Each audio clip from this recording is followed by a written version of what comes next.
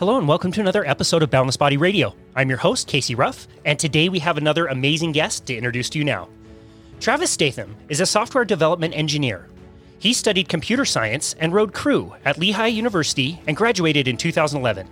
He is also a researcher and spokesman for the carnivore diet and contributes an enormous amount of time and energy into sharing his message. He is the moderator of the World Carnivore Tribe page on Facebook, which has over 53,000 followers at the time of this recording. He also advocates carnivory on Reddit, where he has accumulated a massive amount of information and nutritional studies.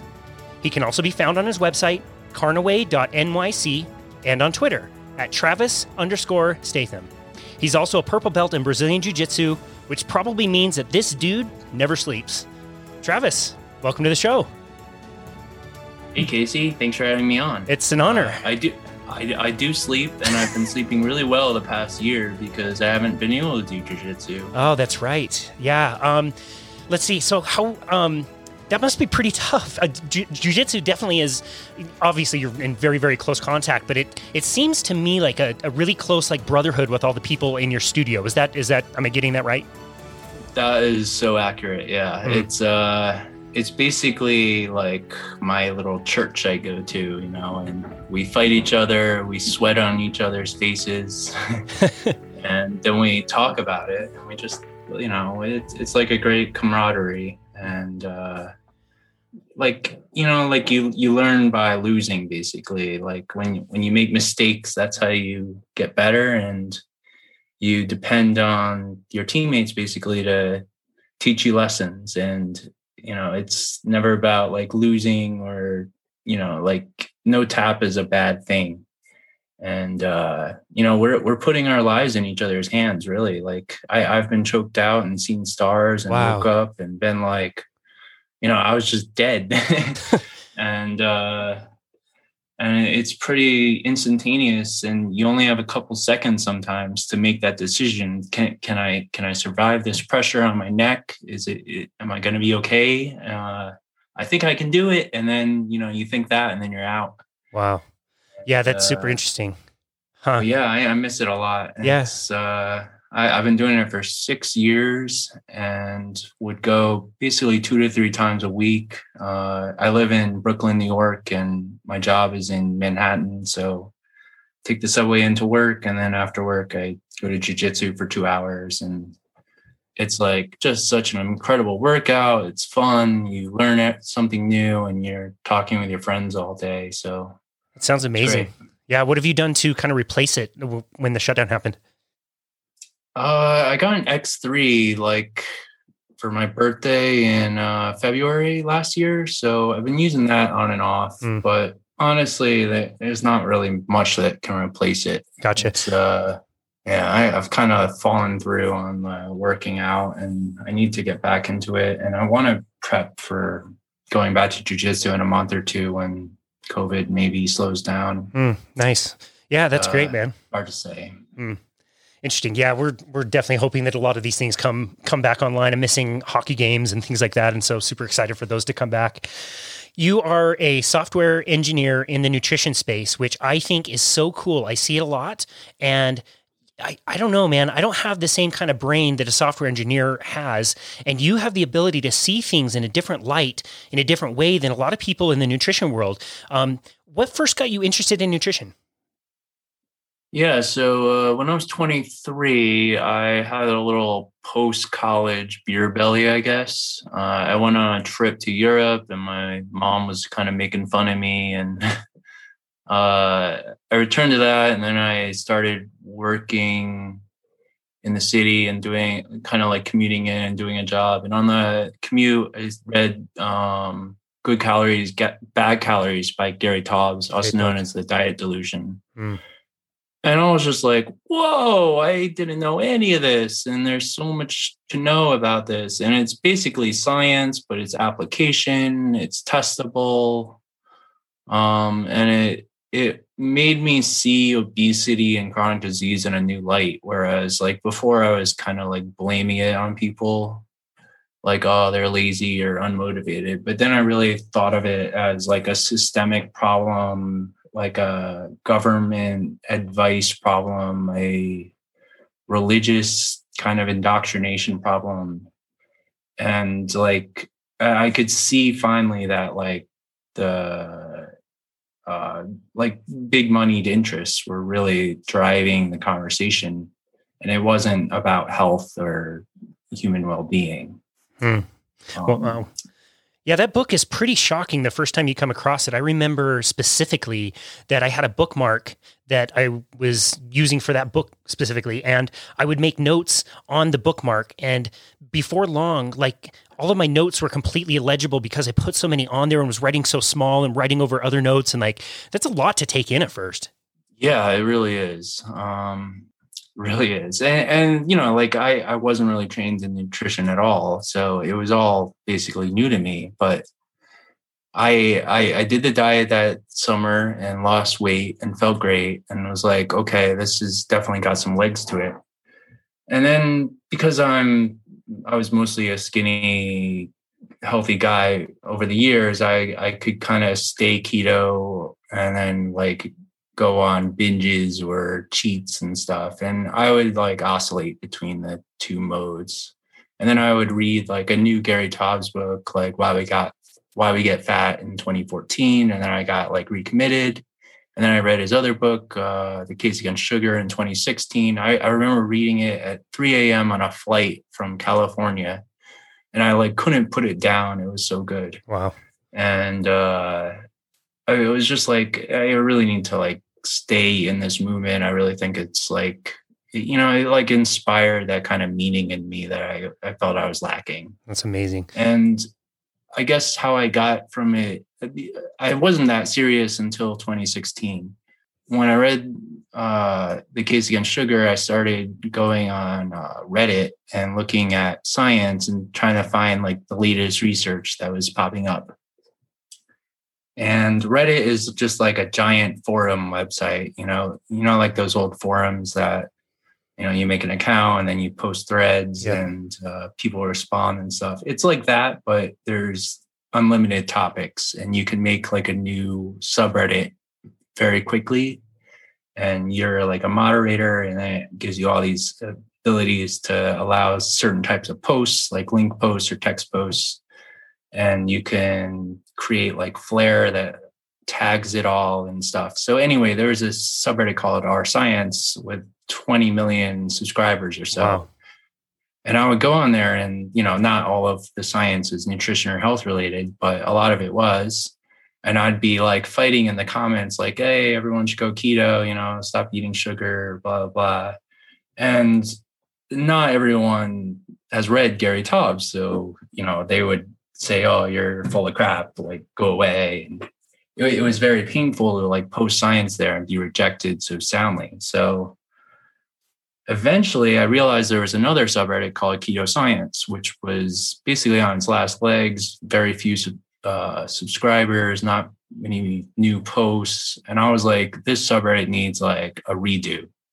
So I asked like one of the remaining mods to become a moderator there. And I completely retooled it to be like open for blogs and open for YouTube links.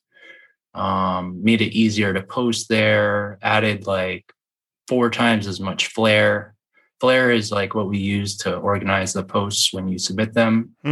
So one might be weight loss, one might be insulin resistance, one is Alzheimer's disease.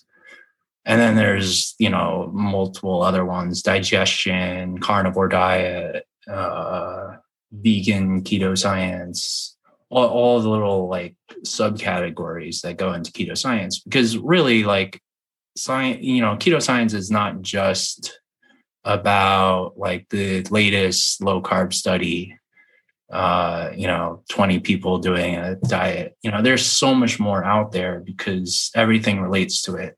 Insulin resistance relates to it. Red meat relates to it. Paleoanthropology relates to it. And I realized like, wow, like I could really make something cool by thinking about all these other places, all these other scientific arguments that kind of back up the main point of keto. And so I've made it happen. And the subreddit is now at 200 and 11,000 Wow. members. Wow. And to scale that, I mean, it's not the biggest subreddit. The keto subreddit is at 2.5 million people, I think. But that's much more like general advice, and then people posting their like anecdotes. Wow. And ours is much more rigorous, and we have a mod queue as well. So if you post like a new post there, moderators have to approve it. And it like upgrades the discourse a lot. But I've been trying to get people to join it over the last couple of years, like doctors and scientists and people that like are engaged in the space, because I think it's like the best way to keep track of every new piece of science that comes across the board. Interesting. Yeah, man. I mean, I'm not super familiar with Reddit. I've been on there a little bit and was on there in preparation for this interview. And I was just blown away by the amount of information, and good information too, that's on there. It's definitely a tool that I will be using a little bit more for somebody like me who's not super like, I'm not that great at using Reddit. What kinds of things would you tell me like as a tip or a trick to kind of navigate? Because there is a lot of information there. Yeah, well, first of all, you have to make an account. And then with that account, you subscribe to subreddits that you care about. So there's like some default ones that are based on like big topics like our science or our politics. There might be some religious ones or music ones you might be interested in personally. Like I'm a moderator of our technical death metal, which is my favorite genre of music. And Nice. I asked to be a mod and became one. And, I upgraded that whole subreddit myself too. And, it's just all my hobbies are basically represented on Reddit. I'm subscribed to a bunch of gaming subreddits, and a lot of devs will post all their links to that and then ask for comments. So it ends up really, the motto of Reddit is the front page of the internet. And when you think of it that way, it's basically users are upvoting the best content based on different subreddits. And the upvotes act as a way to show you what's most important to the community. I see. So it gives you kind of a way to filter what's coming out and new. And so when you use Reddit, normally you have a homepage and it's like a composition of all the subreddits you're subscribed to and all the new posts that are picking up steam that was posted like in the last couple hours or today. Wow, I see. So that one homepage gives you like a view of, what's going on. It's a lot like having friends on Facebook and seeing all their posts at once, or seeing all your followers on Twitter. Gotcha. But the nice thing is you can open up the subreddit itself and you can organize the posts by when they were posted or by how much karma they have. Karma is like the voting metric that we use. There's post karma and comment karma, and they both get added together. And it's basically a way to make a game out of it. So if you post like a popular link, you might get a couple hundred upvotes. Gotcha. Whereas if you post a boring link, you might get one or two. Yeah, gotcha. And yeah. Wow, gotcha. Well, thank you for that explanation. Selfishly, I'm not the most computer literate, and I'm still struggling to figure out like Instagram. So I really appreciate you talking about that. Maybe the listener understands it a lot better than I do. But yeah, that's definitely going to be something I want to use as a toolbox moving forward. Why? For what reason did you want to take over that subreddit? Why was it important for you to have a hub to share this information? Because this is not your day job, and I imagine when you were describing revamping that page, that's no small amount of work, and neither is the Facebook page, the World Carnivory Tribe. Like, there's a lot of work that goes on behind this that I don't see you getting paid for. What is it about you? Why did you decide to be the one to do that? I guess I justify it as community service or something like that. I feel like it's a difficult job, and you have to kind of have an open mind to a lot of things, and you kind of have to be, like a fair mod. And I think my personality is a good fit for that. if you read the R Science posts, there would be one comment among many that, is promoting keto, and all the comments after that were basically going over the basics, so you couldn't really get into the deeper nitty details because you were always dealing with the 101. It's like, what about the 400 level, science class that sure. you really want to deep dive in. So I really realized that that mentality would be useful, and having a protected area that would drive that conversation would be nice.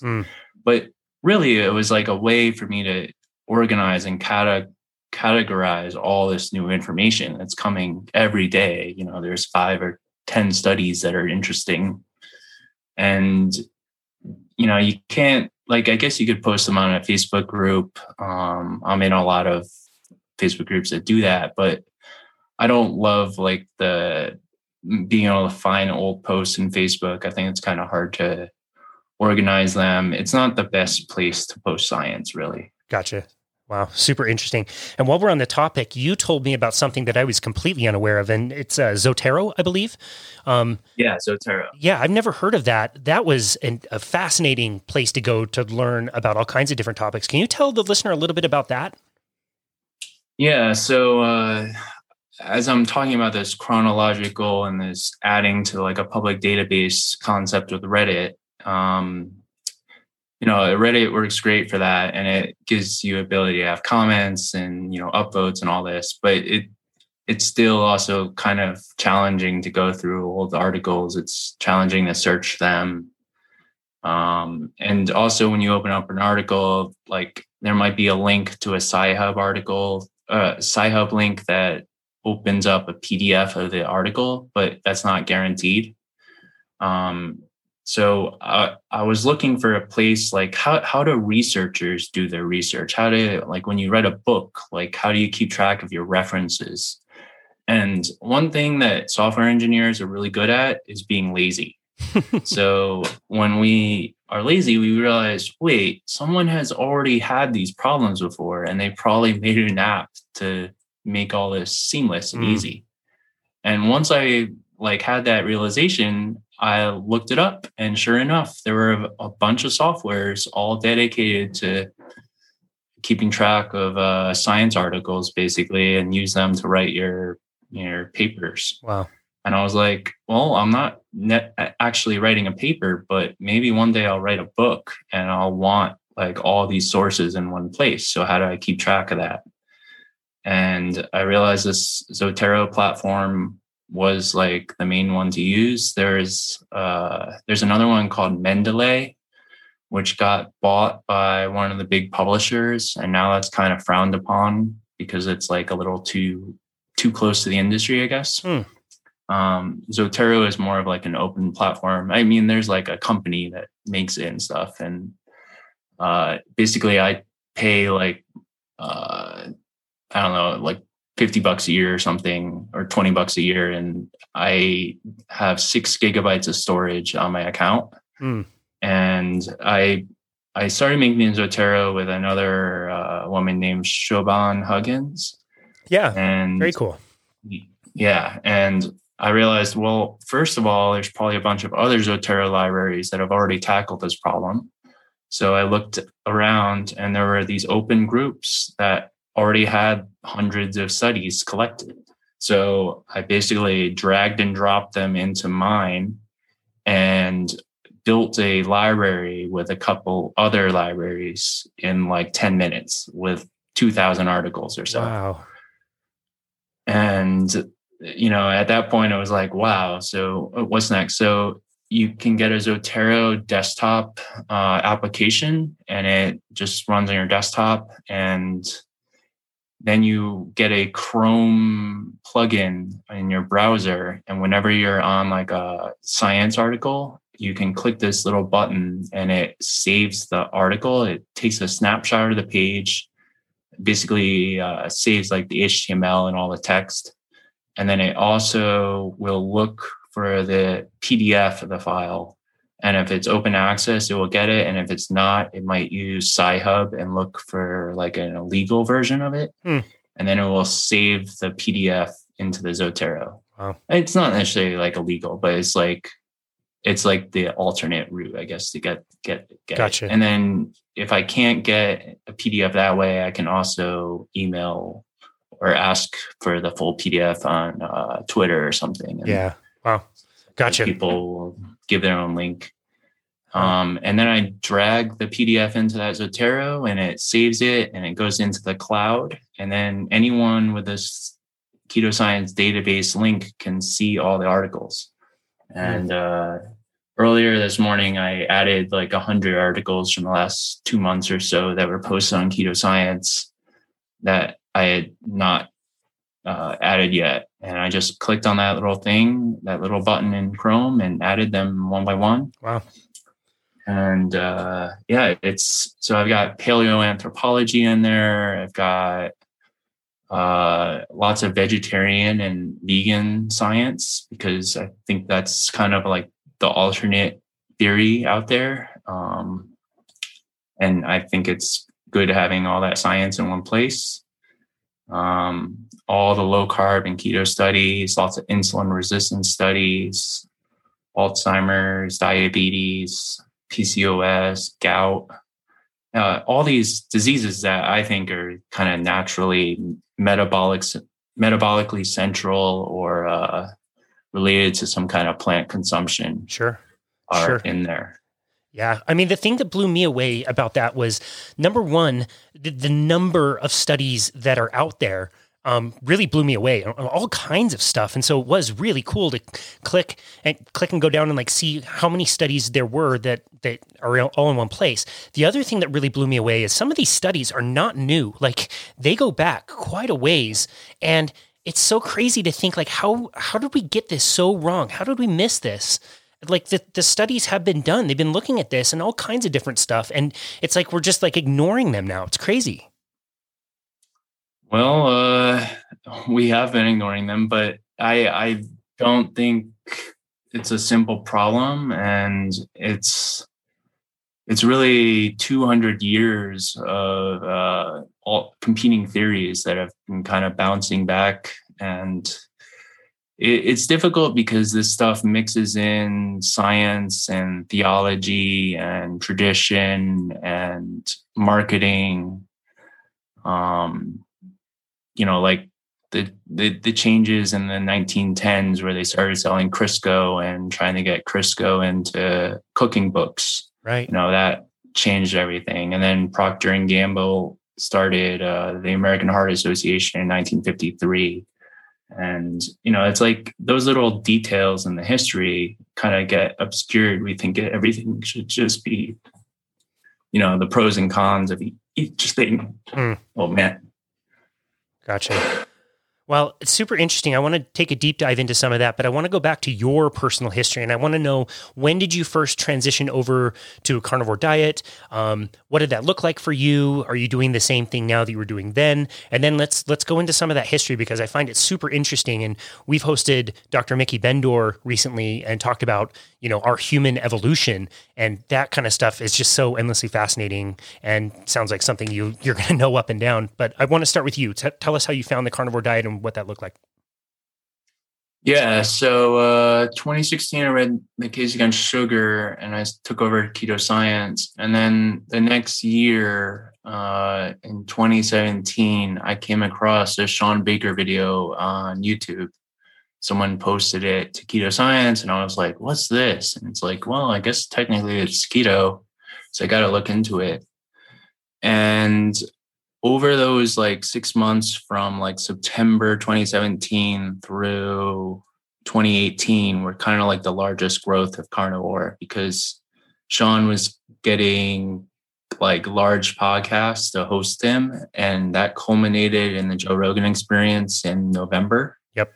Or December. And that like blew the movement up like nothing else. Dude, when we hosted him on our show, I told him that to this day I have not finished that episode because I thought it was so outlandish and ridiculous. I turned it off right in the middle, and to this day I haven't gone and finished the episode. I had to tell him that. Really? Yep. He said something about blood work, and at the time I was like, this guy's insane, eating ribeyes and not looking at his blood, and like, yeah, he feels amazing, but this is the stupidest idea I've ever heard. I turned it off. To this day, I have never finished that episode. Even though I've interviewed him, I am a coach on his website. I have listened to countless hours that come from him, but not that particular Rogan episode. Yeah, and now I don't think you can even like listen to it anymore. A bunch of them were like removed from YouTube and from Spotify. I heard about that. That's crazy.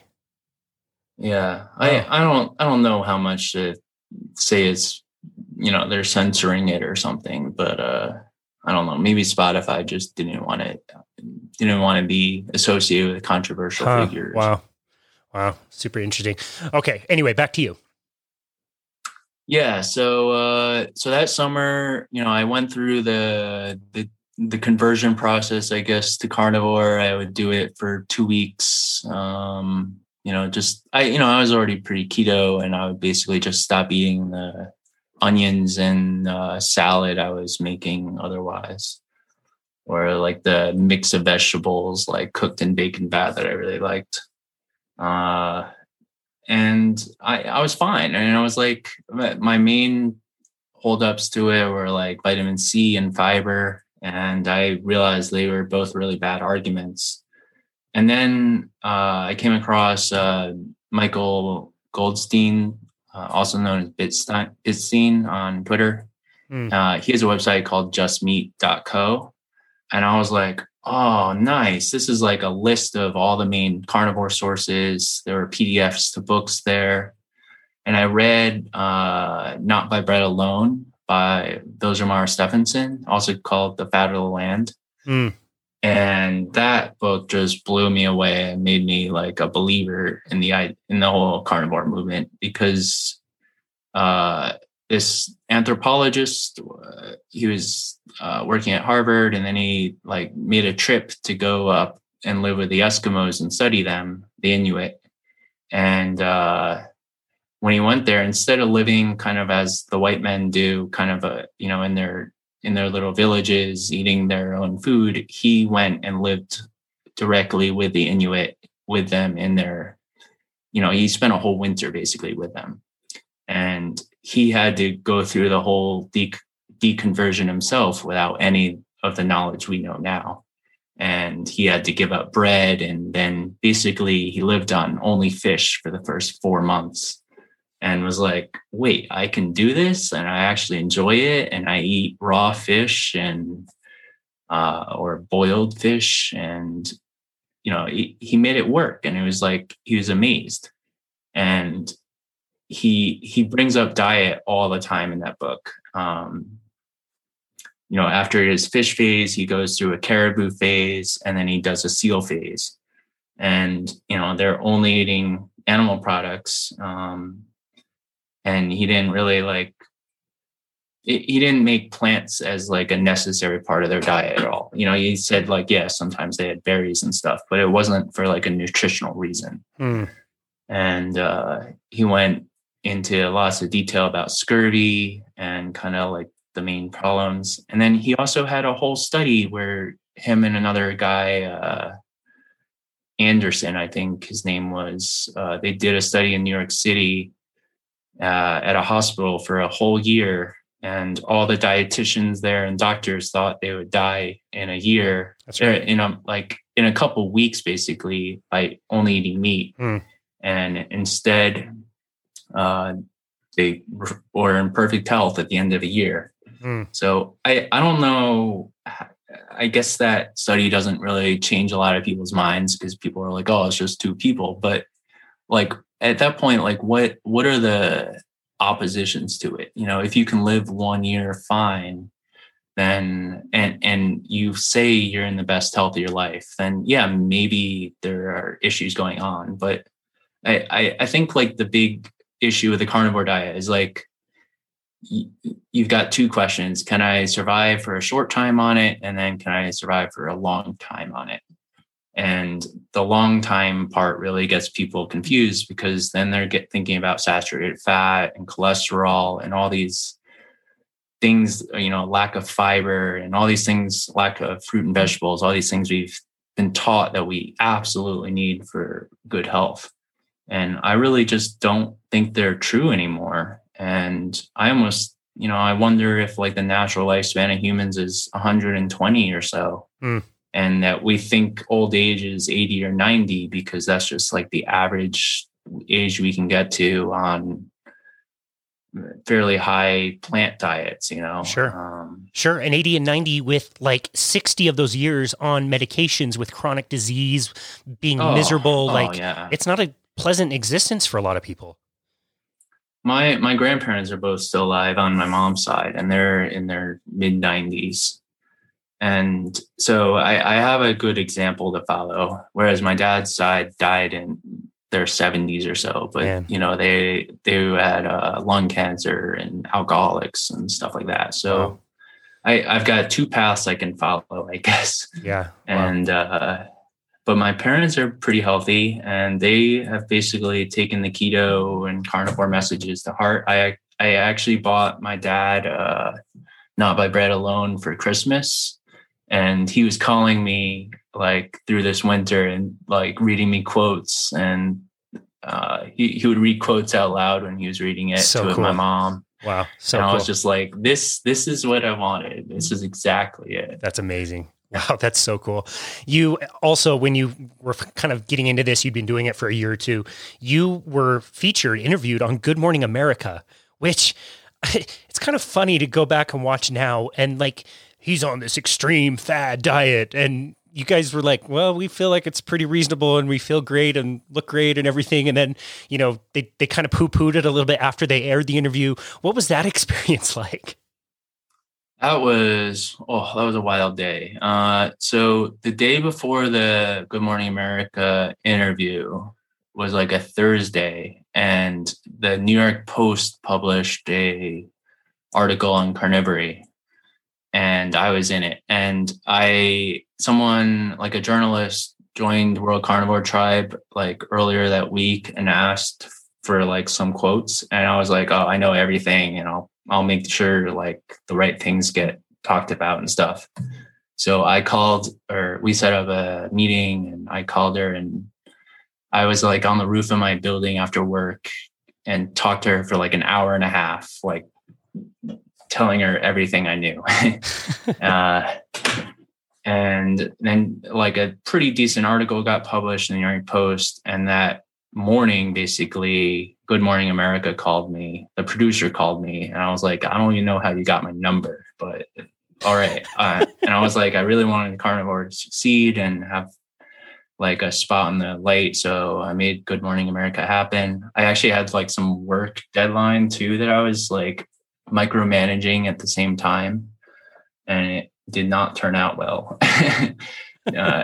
Doing both things at once. But so the GMA thing happened, and we had, they asked me lots of good questions in my kitchen, and I answered like a half hour's worth of content, and then they cut almost all of it out. Wow. In the interview. And, we only had 2.5 minutes of airtime in there. And then after it, there were like 2 minutes with Dr. Jen Ashton. And she like did that. She like poured some like fibrous coffee beans through a filter and was like, this is what happens when you don't eat fiber. And I'm like, that doesn't make any sense whatsoever. No sense. We were like laughing through the whole thing. I even posted our reaction watching it on live TV. Wow. To World Carnivore Tribe. And yeah. And also that's not my group. Sean made that group. Sean made World Carnivore Month for the January of 2018, and asked like a bunch of members to be moderators. And I asked, And I thought like my keto science experience would be a really good fit for like a moderator of a Facebook group. So, yeah, I've been basically like one of the main posters there though. I like making nice posts and putting all the information in, formatting links and making it easy for people to get started. So, yeah. Wow, that's great. Yeah, I mean, it was funny. That fiber example is just so ridiculous. But again, we get people that say like, this is a fad. This is something that's on the come up because Sean's, doing ribeyes and deadlifting 1,000,000 pounds and whatever. But can you explain to the listener why the carnivore diet is not a fad diet? So it's not a fad diet because I looked up the history of the carnivore diet and it actually goes back to 1797 or so.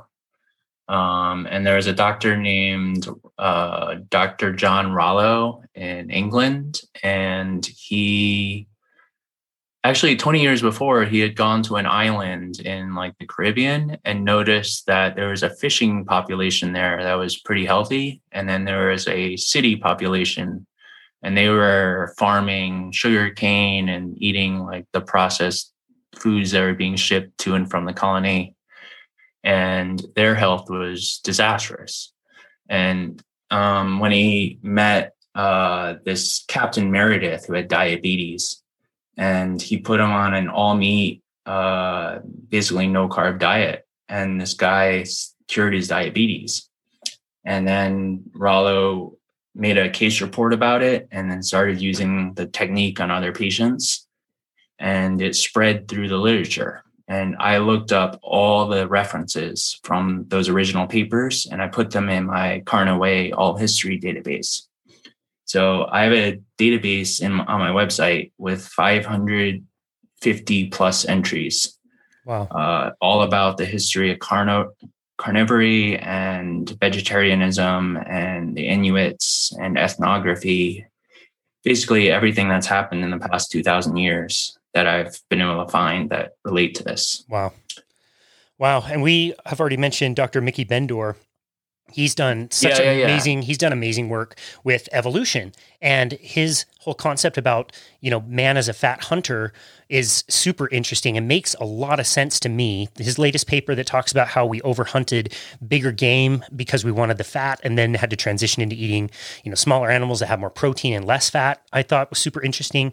And I asked him a question and I really liked his answer where I said, are humans supposed to be omnivores? And without hesitation, he said, yes, but that doesn't mean that we can't specialize. And he cited that there's a lot of animals that are omnivores, but most of them are like 70-30 plant or 70-30 animal versus plant. And we can have both. Like, yes, you can eat whatever plants or animals, but we should be focusing more on the animals. Yeah, that's a very good insight. And like I hate the omnivore word in a lot of ways because it's just so meaningless. And you'll see a deer eating like a dead carcass and being like, why are they munching on bones? Like they're herbivores, right? But deer do that, and and crocodiles eat plants here and there, but they are obviously like built as carnivores. So it's like you can't just think of like omnivory as like it doesn't really tell you anything about the animal's habits. And I really like Mickey Bendor's work. I met him at Low Carb Denver and Carnivory Con 2 years ago. Oh man. I went to that and it was awesome. Wow. Yeah, I went to Low Carb Denver last year, 2020, and it was a weekend that everything was like getting shut down. It was so bizarre. I went there too. Were you there? Yeah. Wasn't that a weird weekend? It was really weird. I liked it. I was like, oh no, the world is ending. Yeah, I don't even know if I'm going to get home at the end of the week. I was fortunate. I drove from Salt Lake City to Denver, and so driving back, there's a Costco in this like small town of Eagle, and I was able to stop there and grab some toilet paper because Denver was completely out, and I think Salt Lake was almost completely out too. So that was one good thing that came of it. So funny. Oh, that's great. So if we had evolved for so long, eating animal products, seeking out the fat, seeking out the proteins, the way our bodies are built, why why would we have ever shifted to raising plants, domestication of grass? Yeah, so Mickey's theory is that we have our last common ancestor with apes roughly 6 million years ago. And between that time and now, we basically turned from a chimpanzee kind of ape into a carnivorous bipedal fat hunting ape. So a lot of like all the apes do eat lots of fiber, and that ferments in their colon, and then that turns into fat that they can use. So the apes are kind of already on a high fat diet, if you think of it that way. So what I think of it as is that instead of using fiber to make fat, we just ate fat directly. And because Africa was this massive grasslands area, and the forests were kind of turning into these open grasslands, and the grasslands would become ridiculously healthy with these giant megafauna on them, going around them, fertilizing them. And there was just so much extra biomass, and I don't think we can really process how much there was. And I think that's like the big thing that's missing in the equation is like we look at Africa now and we're like, there's just not that many animals there. Like, how would people have survived off of, hunting these small, lean animals that don't have much saturated fat? And the thing is, well, we weren't hunting small animals. We were hunting the biggest animals we could find. And we were targeting prime adults who had the most fat content at that part of the year. And, we were fat hunters. We needed that energy, and we didn't really care so much about the carbohydrate energy, the fruit energy, the starch energy. And I just think it's such a beautiful theory in all its ways, because it helps us explain why humans are so radically different compared to the other apes we have. I mean, yeah, we have other lineages that died out over the years. So, maybe if they had survived, we would see more steps, I guess, between chimps and us. But, like Robustus died out like 3 million years ago. And that was a larger ape that was dedicated to herbivory. And they had like really large teeth and giant guts to deal with all that plant matter. Whereas we really had a shrinking of the guts and an enlarging of the brain. And I think I like to think of it as what gas pedal was evolution pushing that made us so much superior compared to our ape brethren. And I think the only real key in that is animal protein and animal fat, which is the highest quality food source in the animal kingdom. And, it's not like there's other carnivores out there. There's plenty of carnivores.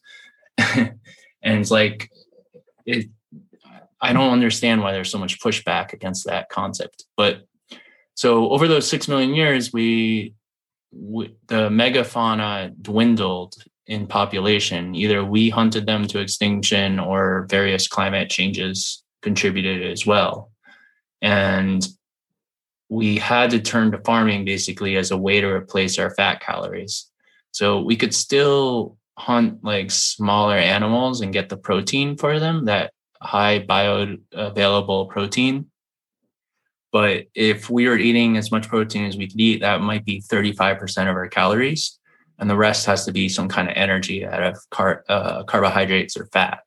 And if you can't get fatty animals anymore, or maybe you could just eat the amount of fat in like the small prey, then you might have up to 50% of your calories, from animal foods. And the other 50% would be from carbohydrates that you can make from threshing wheat and growing wheat and stuff. So I think it's kind of just it's being able to be nomadic and follow these large bands of migratory herbivores, and then kind of them going extinct. And then you kind of just have to sit down in place and I would think that you would learn learn the environment really well and become in tune with all the plants and understand their life cycles, and then be able to kind of invent farming from that knowledge.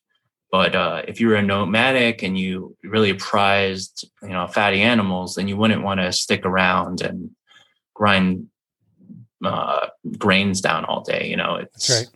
It's far inferior nutrition, but at some point it became necessary.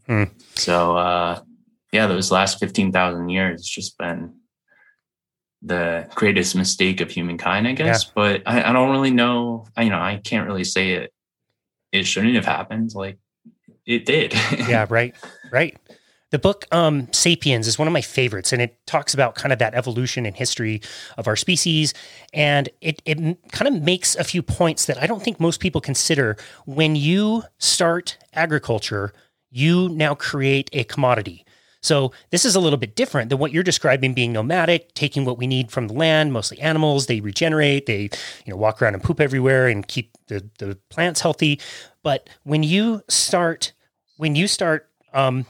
farming and agriculture, you have just created currency, governments, armies, because you need to fight for land, because now that's very important. You're drawing down math resources to keep track of it all. Yeah, math to keep track of it all. Writing evolved from all of that. And I don't think a lot of people realize also religion. Like we believed different things as hunter-gatherers than we do as agriculturalists. Can you talk a little about that? Yeah, so I've been reading a lot of the ethnographic books from like 100 years ago. One I'm reading now is The Heart of the Hunter, about the Sand Bushmen in Africa. And I've read lots on Inuit and stuff. And, they're talking about these like hunter-gatherer peoples, and they're generally like basic in terms of like the way they think about the world. It's very simple. You're kind of living in the moment. You have some like animalistic kind of religion that ties your livelihood of hunting to the earth and the natural seasons. And you might have some taboos built around that, but you don't have like complicated math and complicated language and writing. It's mostly oral kind of traditions. So you don't really see like the products of like the agricultural city life, I guess, that the Western world has developed. And in a lot of ways it's kind of beautiful. It's like I think we all kind of miss that aspect, that kind of tie to nature, like being around a campfire, looking at the stars, eating meat, talking. And that's been replaced basically by, these societies were facing Christianization, basically the Western world going out and sending Catholic missionaries or Lutheran missionaries and teaching these religions to the people that they thought of as savages or heathens, or like they couldn't understand their local religions. So, and all the native people there, they looked at the white people that were coming there almost as gods, because they had all these, these magical guns that just killed things. They didn't understand how a bullet worked. They didn't understand like there was an explosion in the gun. They just heard a loud bang, and then the animal died like farther away than any bow they can shoot. And it's like, that's just magic to them, Right. And they didn't understand how to like link the pieces of it together. So like, they would hear about Christianity and they were like, well, we have to convert basically. And over time that mindset made them dependent upon like the Westerners, because, they were living in these villages now, and they were learning the religion, and they were taking up jobs to get paid by like the trappers. So in the Inuits case, they they would go out on during the winters, and they would like camp over the ice, and they would just hunt seals all day long. But when the trappers came, they would say, oh, if you go out and trap white foxes, you can get guns and boats, and we can give you all these, this wealth. But that displaced the ability of the natives to hunt for seals. And now, because they're lacking food, they become dependent on, the white bread and the sugar that they can purchase with the money they got from their white foxes. So like within a generation, like the entire subsistence economy of the area gets destroyed, and people become just, like drones of the religion, and, kind of doing whatever keeps like the Westerners happy. And it's kind of too bad. Like, I feel like we've lost a lot there. Yeah, sure. When I was researching for an interview with Lierre Keith that we did a while back, I stumbled across a vegan propaganda video, and the voice came on and was, knocking what Lierre was kind of talking about, and it showed these 3 indigenous kids, and the voice came on and said, these kids have no formal education and they don't know anything about nutrition the way that science knows about nutrition. I'm looking at these 3 kids. They look perfectly healthy. They've got big, wide jaws and big noses. And like, no shit, they don't have formal education because they don't need it. They probably know way more about nutrition than anybody in the Western world. And their dexterity has got to be off the charts. But their physical fitness would be incredible compared to what most people think is fit. Yeah, good point. I mean, it's so much of like you have these nomadic societies and these kids growing up with their parents and learning everything about, herding or hunting that they need to get by in life. And then that process gets interrupted with this, Western Christianization process, and all that knowledge gets lost. Right. Because a lot of these ethnographers didn't care about these societies, or weren't even able to access them until they already became like westernized and civilized. Then like a lot of that knowledge was already gone by the time they were trying to like record it. Yep. So that's why I always look as far back as possible and read the oldest history I can, because I know that has the closest representation to the truth, more or less. Sure. And, like even when you're interviewing like old people in the 1960s, like, is it really like a fair comparison to their great grandfathers, Sure. And, it's already like giant leaps and bounds differences. And, it's funny, like anytime a lot of times vegans will comment like, oh, you think the Inuit are healthy. Well, here's this study that says they're not. And the study only looks at Inuit from like the 1940s onward. And I'm like, well, they are already completely westernized and dependent on, they don't have the same lifestyle anymore. And they're, you look at their diets and they're not 100% meat. So you can't say like these bad results are because they're all meat diet when that isn't the case anymore. Yeah, that's right. It's not fair. It's not a fair comparison. It's not a fair comparison. So interesting. So let's fast forward. It's 2021. We have gaming consoles and iPhones and stuff that, it is not going to go away. You're going to be in Brooklyn, you're in a city. How do we marry the two ideas? What should a normal person be thinking about when they're making choices about their food? And in today's world where, we're not going to go back to being hunter-gatherers, but we can mimic a few things that would be really good for our health.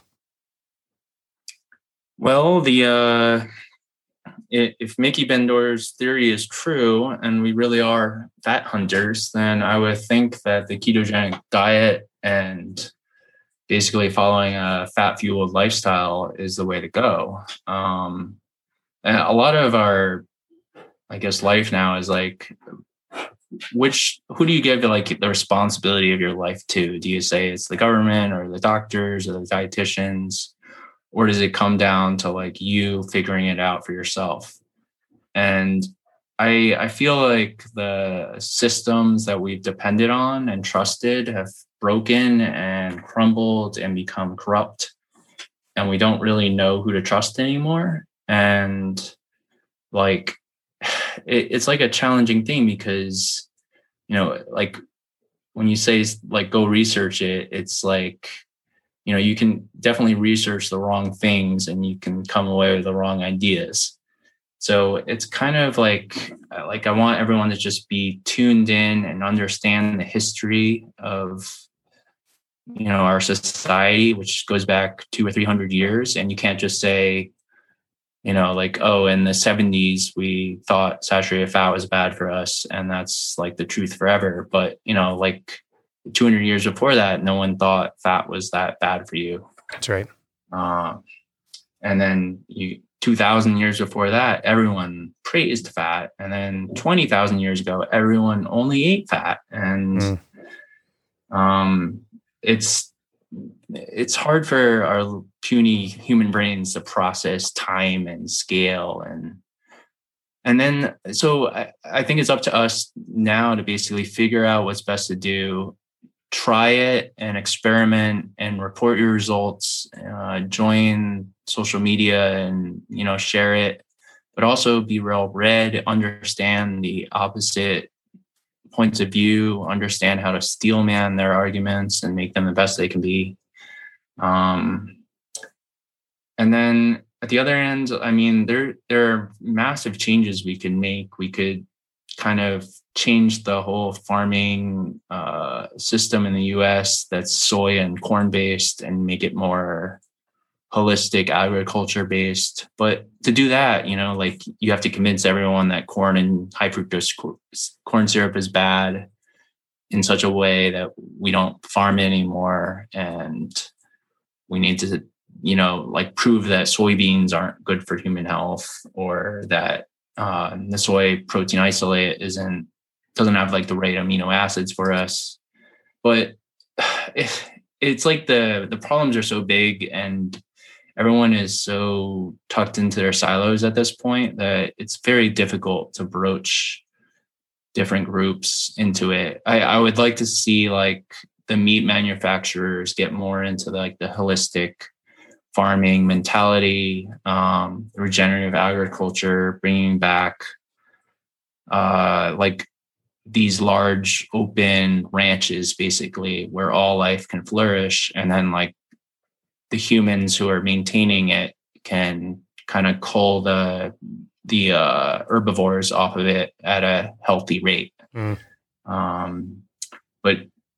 like kind of like rewild it almost. Yeah. But like how would you even make that, make a bill like that in America? It's near impossible. So I don't really know how we get there. It's going to be so much education and getting people to agree on what is actually helping our human health. I think it's red meat, and then what's hurting it. And I think it's processed plants, and also the bad advice to just, it doesn't matter how much processed food you eat, as long as you add some fruits and vegetables and whole grains, everything's fine.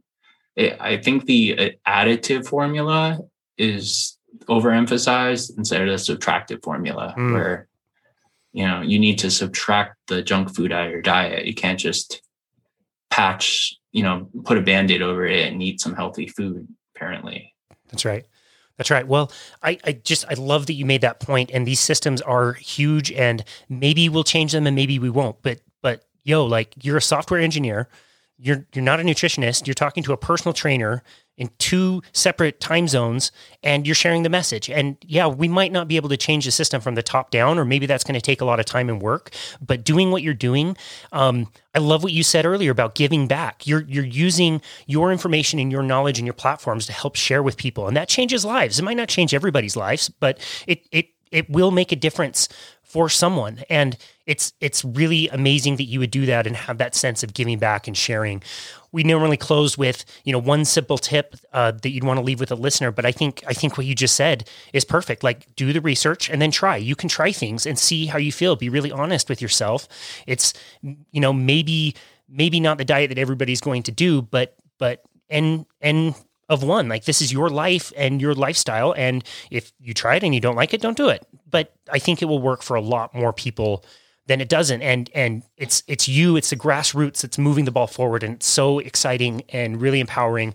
And we're so grateful that you'd be willing to take all that on and help people so much. Where would you like people to go to find your work and connect with you if they want to learn more? Well, you aced all my handles in the beginning of the show. I'm easiest to access on Twitter, Travis_Statham. Please get Reddit. I mean, join the Keto Science subreddit, make an account. You can get a phone, the application on your smartphone is really good. And I basically say check Keto Science every morning and just see what's new. Ask some questions. And a great thing to do is read it and then kind of summarize it in a comment, write a TLDR for other people who don't have time. And I mean, every comment you make on social media is also giving back, you're giving that feedback to everyone. And over the years, I made a book list on Keto Science of all the books I wanted people to read. And then I realized, that could go into a wiki page. And then I realized I can make a list out of this. And then I was like, well, I can make a whole website out of this. And then I could take all the books I read and take out excerpts from that, put it into an organized chronological database. And I did that. And, it's just kind of it's a fun hobby, I think. It keeps me busy between my video game sessions. Well, that's great. That's great. And I mean, I feel like I'm giving back by doing this work, and I'm really glad that people appreciate it. Yeah, it is definitely appreciated. We're so grateful for you and your time. Travis Statham, thank you so much for coming on the show. Thanks, Casey. Absolutely. And this has been another episode of Boundless Body Radio.